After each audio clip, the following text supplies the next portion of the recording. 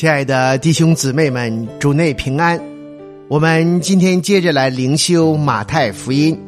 我们今天灵修的章节是第18章第1到第20节。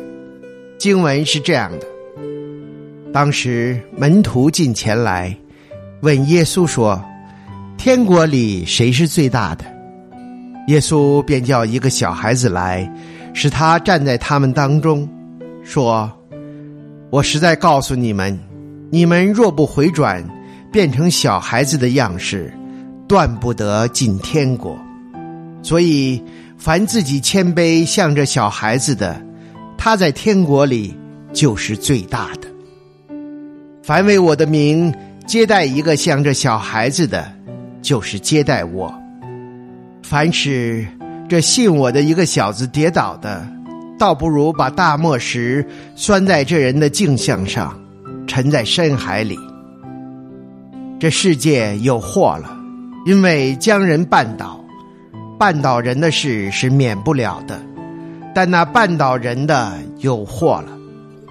倘若你一只手或是一只脚叫你跌倒，就砍下来丢掉；你缺一只手或是一只脚进入永生，强如有两手两脚被丢在永火里。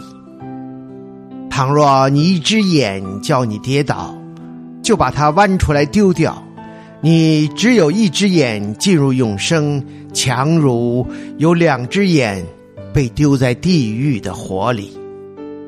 你们要小心，不可轻看这小子里的一个。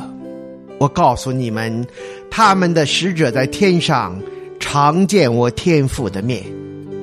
人子来，为要拯救失丧的人。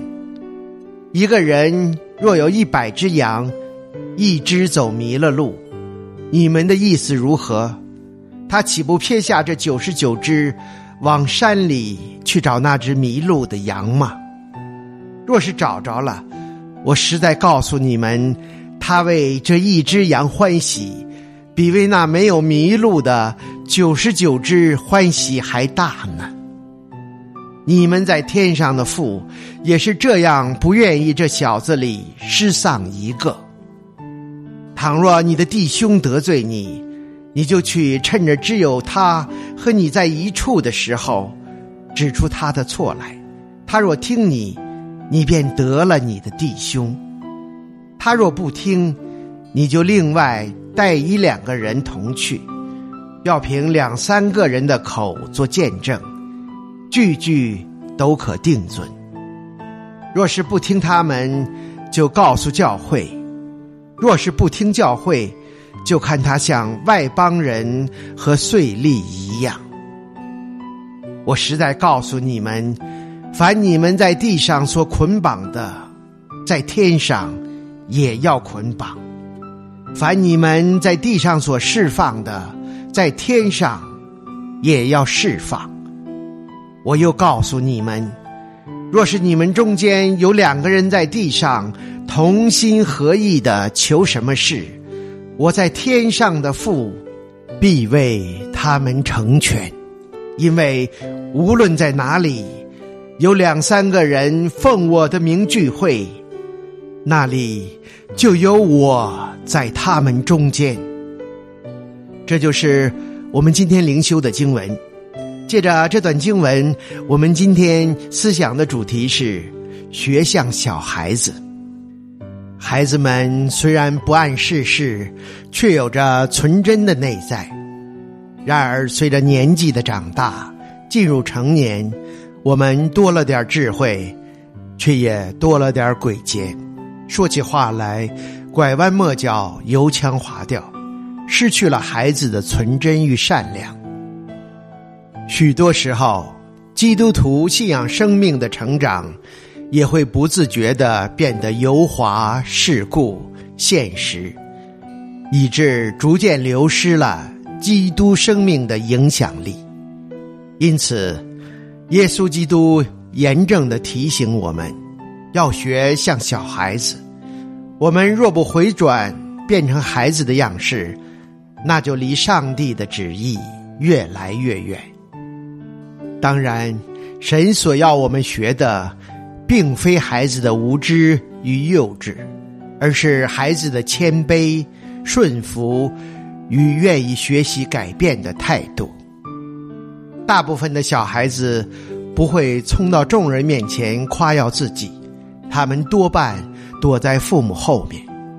小孩子也不会争取重要的地位，他的谦卑乃是诚实的谦卑，承认自己一无所事，只依靠父母的恩典与怜悯。只有在他长大以后，才会开始介入大人们互相竞争的世界，为争取奖赏和重要的地位，把他谦卑的本能丢在背后。孩子也是容易被塑造的。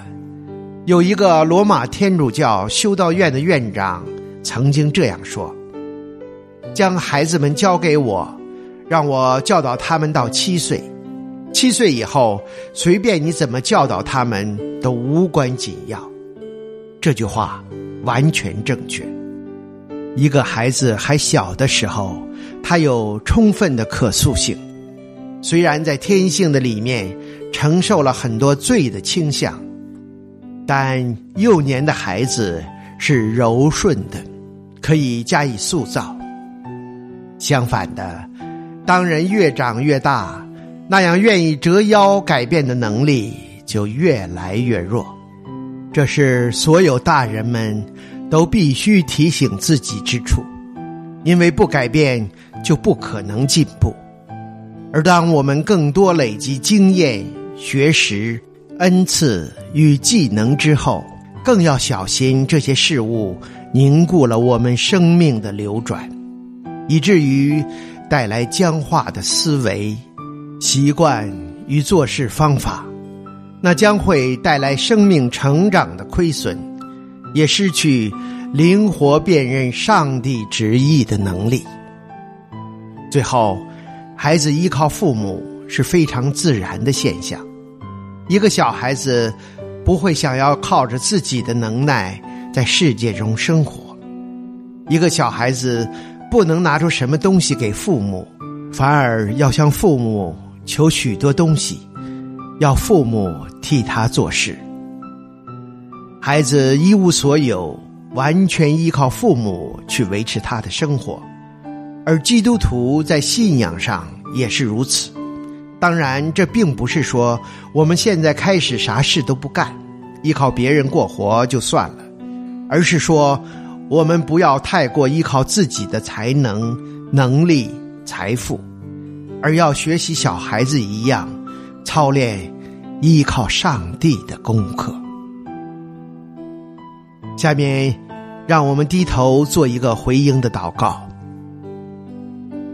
天父上帝，叫我有孩子们的谦卑、可塑性，以及全然依靠你的心，除去我内在的诡诈与罪恶，恢复孩子的单纯与真诚。